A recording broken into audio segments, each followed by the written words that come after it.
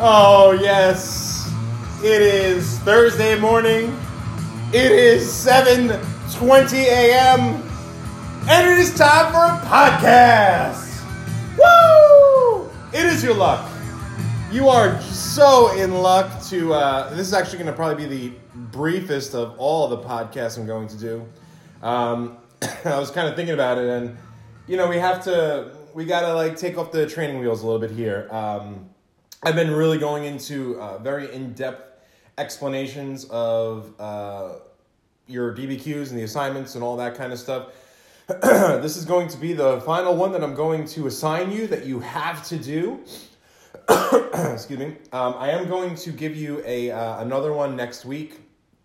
It's really just going to be more, if you do not have to do it. It's going to be just if you want to do it. And, if you get it to me, I'm going to shoot it right back to you with comments and stuff. So that's it. Okay, so here are the instructions for this particular assignment. I'm not giving you notes. The notes you already have. In fact, it is the last bit of notes that we did in school, okay? Or it is also the last homework that you did, that you submitted. I think you actually submitted, it was the first thing that you submitted through here. I had it listed as imperialism, but it was, progressivism. Imperialism and progressivism kind of happen at the same time, hence contextualization. This DBQ that you're being assigned, if you want to open it up, okay, it starts on page 6. Oh man, this cat, it's early. He's out looking for my wife. It's terrible. Anyway, okay, so it starts on page 6, and it's very, very simple. This is actually last year's DBQ, all right? So I've got you as close to, now, as close to, what we're going to be looking for from the college board, from the college board point of view. And so we're good. You only have in here 7 documents. Of course, you're going to use 4, okay? Some of you are still writing DBQs with 6 and 7 documents in it. Don't do that. You're only going to use 4. I believe that the DBQ that they're going to send you is going to have 5 documents. So you can not use basically one of them. Okay, so here's a question. Evaluate the extent to which the progressive movement fostered political change in the United States from 1890 to 1920. Okay, a couple of things here. This is a very straightforward and easy question. Where are the pitfalls? Make sure you're talking about the time period of 1890 to 1920, okay? Right now, pause this, get out if you don't have it already from the instructions in the assignment, get out your 5 steps to a 5 and go to page 229. 229 is a chapter, oh my God, chapter 20. It's all in the progressive era. It says 1895 to 1914. Awesome. Everything in here fits within our time period. Look at that. Well, would you look at that? So, when Mr. Hall and I go and choose your review books, trust me, we're not, we know what we're doing. Okay, so here we go. We've got the progressive era, 1895 to 1914. Now, I'm going to go back and forth here. I'm not going to go over the documents with you. I'm only going to point out 3 of them, okay, just in ways how I want you to do this. So, instructions. I want you to take a half an hour. I want you to, once you're done with this, okay, I want you to turn this off. Right, well, obviously you'll be done listening to it, so it'll be off. Take your phone or whatever. Set a timer, 30 minutes. That's it, okay? And I want you to, in those 30 minutes, read these documents, look over the information in your review book, look over your notes, okay? 3 things, 30 minutes. Read the documents, look over the review book, what correlates, look over your notes. Okay, so they're asking for political change. Political change. Now, we know this. The time period before this, time period of big business takes over. Big business takes over basically the United States. We also are in the time period of imperialism, okay? In the United States, we start traveling. Here's your contextualization, so I hope you're listening. We start traveling abroad, especially where? Come on, people, you know it. Pause for thoughts. That's right. Good job, Mr. Dbq. We are out in the Pacific Ocean. Yes. We acquire Midway Island in 1855, so a little bit outside of our time period. That's okay. But we acquire the Hawaiian Islands in the 1890s. Okay, go through a whole ordeal with Queen Liliuokalani. What a great name, Liliuokalani. Queen Liliuokalani. Basically we start a coup d'etat to go and take away the islands from her. It is the thought process of this began by a man named Sanford Ballard Dole, well known for the Dole Fruit Company today. Okay, back at this time, people wanted their sweets, man. It's kind of like in the time period of Christopher Columbus, right? They were looking for the spices. They wanted the spices to make the meat taste better.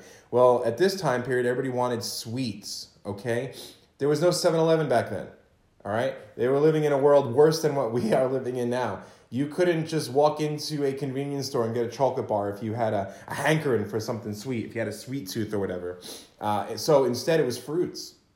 And in Hawaii, coconuts, pineapples, very big pineapples. Okay, so as we are imperializing, we start to say our rationale for why we have the right? Hey, we're America. We have the right to take over your little small country. Why? Who the heck? Who says that we have that right? We do. Why? What's the rationale? Well, we are better, right? We are, we due to things like the Second Great Awakening, okay, we have this higher moral compass, all right? We are much more technologically advanced. So we're going to bring these advancements to you. But nothing's for free. So we're going to help and we're going to build up your infrastructure, okay, transportation systems, communication systems, things like that. But we want something in exchange. What do we want? Natural resources.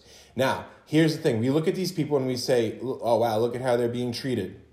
They're not being treated very well. So we are going to make things better. Now, this becomes a bit of an issue. How can we go and say we're going to help people in Hawaii? How can we say that we're going to help make the lives better for the people in the Philippines, who we called them all backwards, right? If you all remember from last year, the Rudyard Kipling White Man's Burden, right? Back at this time, the United States, we were basically, pushing the endeavors of the Anglo-Saxon race. We felt we were better than everybody else. Okay, fine. So we're better than everybody. But how are we treating the people within our own nation? And that's the key here, okay? We still have Jim Crow laws down south. We have women in the shirtwaist triangle fire, right? Women working long hours. The windows are barred. The doors are chained shut. We're so much better than these other countries. Look at how we're treating our own people. How are we taking care of our poor? We weren't. We were not doing that at all. So we have the amendments that get passed. The 16th, 17th, 18th, and 19th amendments. Okay, all viewed as amendments that are the progressive amendments. Okay, one has to do with taxation. Okay, money. One has to do with direct election of senators, power. One has to do with alcohol, okay, prohibition. And one has to do with women's right to vote, okay? So those are looked at as our progressive amendments. Okay, fine. So here's what I want you to do. 30 minutes, documents, review book, your notes. All right. I want to just go over a couple of things here with how I want you to study for this in your 30 minutes. So if you look at page number 232, and you look at document 1. Document 1. Jane Addams, 20 years at Hull House, 1910, describing the events in the 1890s. Okay, great. If you go and you look, right, page 232, progressivism and women. In the second paragraph, settlement houses, Hull House. Read about it. I'm not going to tell you. I want you to read about it. Remember, I'm not going to be there with you a week from tomorrow when you're doing your essay. So right now, I'm nudging you in the right direction. But you are the creators. You are all creators. You are going to create a thesis. You're going to give contextualization. You're going to create a response. I'm your coach right now. Okay? All right. So, document 1, Jane Addams, page 232. Jane Addams, Hull House. Okay, great, fantastic. If you look above that, page 232, state level progressivism. You've got your initiative, referendum, recall. Okay, this is all things that have to do with politics. The question is, evaluate the extent to which progressive movement fostered political change. Political change in the United States, 1890 to 1920. Okay, is there political change? All right, fine, whatever. Moving on. I want you then to go to document number 2. This is Teddy Roosevelt giving a speech in 1902. We talked about Teddy Roosevelt in great detail. I don't remember who. Why is it so important? Why does it matter that he's 5'10"?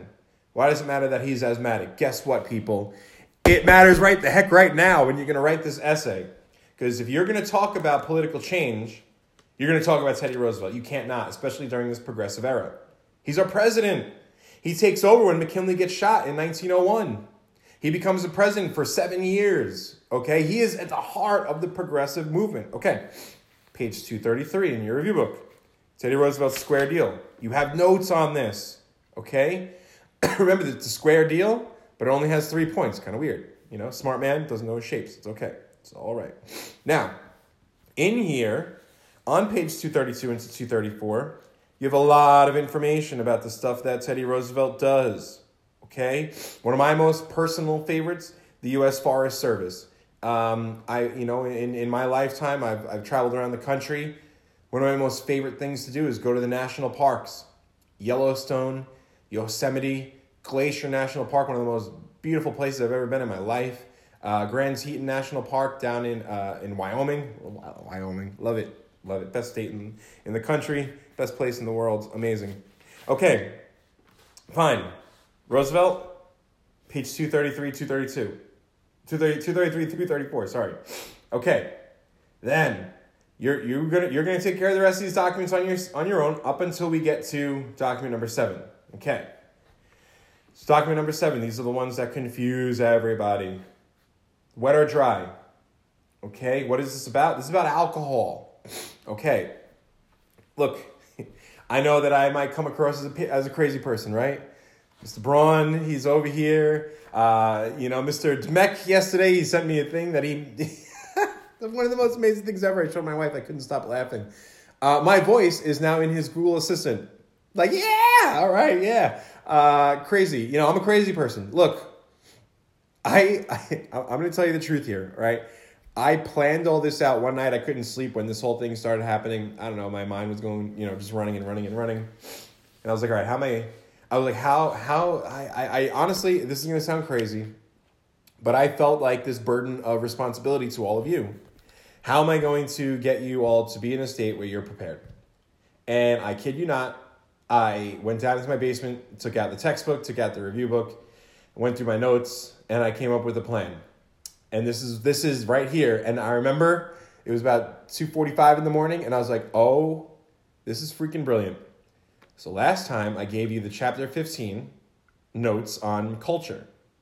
Okay, right? The very last slide in there had to do with, one of the things was about the temperance movement. Okay, that last point, somebody had asked me to go over actually a few of you had asked me to go over the last point, complexity, analysis, reasoning. So the best way I can explain that to you is we give out that last point for an essay that's just like, wow, this kid actually totally 100% understands what they're talking about. So many essays, I would say close to between 70 and 80% is just, it's a kid in a classroom who's writing an essay and they're just trying to survive and they're trying to do a good job. That last 20 to 30%, it's like, wow, this kid really loves history and it comes through the paper and we get it, okay? Look, whether you get it, whether you love history or not, I don't care. Fake it. And here's how you could do it. The way that you do it is by drawing links from time to time to time. All right. How are we going to do that? So in 3 of the last 4 podcasts, including this one, we're going to draw a link here, all revolving around document 7. In document 7, you've got this guy who is, he's a little chunky, let's say a little rotund, on the left, and it says, vote wet for my sake. Okay, he's a brewer. He's a guy who's making money off of alcohol. Okay, business, right? We need to keep our businesses going. Sure, whatever. Excuse me. So it says, vote wet for my sake. Okay, fine, you got it, man. Then you got this woman with her 3 kids. The little girl looks so, she's so scared. The mom looks like, she has seen better days. The kid, his little pants there, I don't know, whatever. It's just a sad picture. What is the picture showing? Well, in the early part of the 19th century, we have the temperance movement. Why do we have the temperance movement? To temper alcoholism. Why? Men were working long hours, coming home, getting drunk. They're angry. They don't like their lives, and they're taking it out on their families. Okay? It was, you want to talk about pandemic, this was an epidemic problem in the United States and in England and in a lot of the countries that were beginning to industrialize. So we have the beginning of the temperance movement in Massachusetts. This document right here, you can get so much outside information, right? You talk about that, you talk about the temperance movement, you can talk about the 18th Amendment, which prohibits the sale, consumption of alcohol, okay? And then you could even draw it to the end, people, to the end. What happens? In 1931, when he's running for presidency, FDR says, a vote for me is a vote for a drink. What happens in 1932? He gets elected. The very first thing he does is he ends prohibition. It's an amazing circle of events that takes place over a period of about 100 years. Okay? And we go right back to where we started. I'll let you analyze that however you will. But you now have the pieces. You have the information. So, 30 minutes. Draw up a plan of how you're going to answer this question. Then, I want you to time yourself 35 minutes. That's it. That's all you're going to give yourself. 35 minutes. I'm going to grade these DBQs accordingly. And trust me, don't worry about your grades. If now you don't know me, then I don't know what to tell you. I think that I have done everything I can to foster trust in you regarding your grades, right? In that as long as you do work, as long as you show forth effort, I got you. You're not going to do bad, okay? You guys have been doing just an absolutely phenomenal job. I hear from some people, AP classes, especially seniors, it's crazy, where less than half of the kids are doing the work, all right? Some of you are a little bit, you're like on that delayed schedule. It's okay. It's all right. It is what it is. I want you, though, to not worry about your grade. Do your essay. If you don't finish it, just write a little note to me. Ron, this is it. This is my 35 minutes. This is what I did. And because this is going to be a better indication of where you are. And then I can comment on this and I can give you notes to help you get better. And that's what this is all about. You getting better, you being prepared for your test a week from tomorrow. Okay? All right. So that's basically it as far as this podcast goes. I thought this was going to be like I figured maybe 12 minutes, maybe it was going to be 15 minutes at the most. We're just about at 20 minutes. I just can't help it. I can't help it. Okay. Please look along with your rubric. Okay. Make sure you're answering the question. All right. And listen, that's it. I hope that you're all doing well. It's going to be kind of crappy weather. Oh, when is this due? I'm going to do the same thing. So this is Thursday. I'm going to ask that this is Thursday. I want you to, get ready, prepare yourself today. Basically, what would probably be best is if you prepared yourself now, then tomorrow we're going to do the meet. We're going to do the meet at 2:00 tomorrow afternoon. All right, 2:00 tomorrow afternoon. And then you ask me whatever questions you have. And then you take your half hour. You find the half hour between tomorrow at 3:00 and the end of the day on Sunday. And then that's it. So that this way, on Monday, I can grade them. I can give them back to you. And you'll have information. Okay? And then we'll do our reviews next week. All right? We're not at school. Not at school again. All right, everybody. I hope that you're having a great day. And I'm looking forward to seeing you all tomorrow.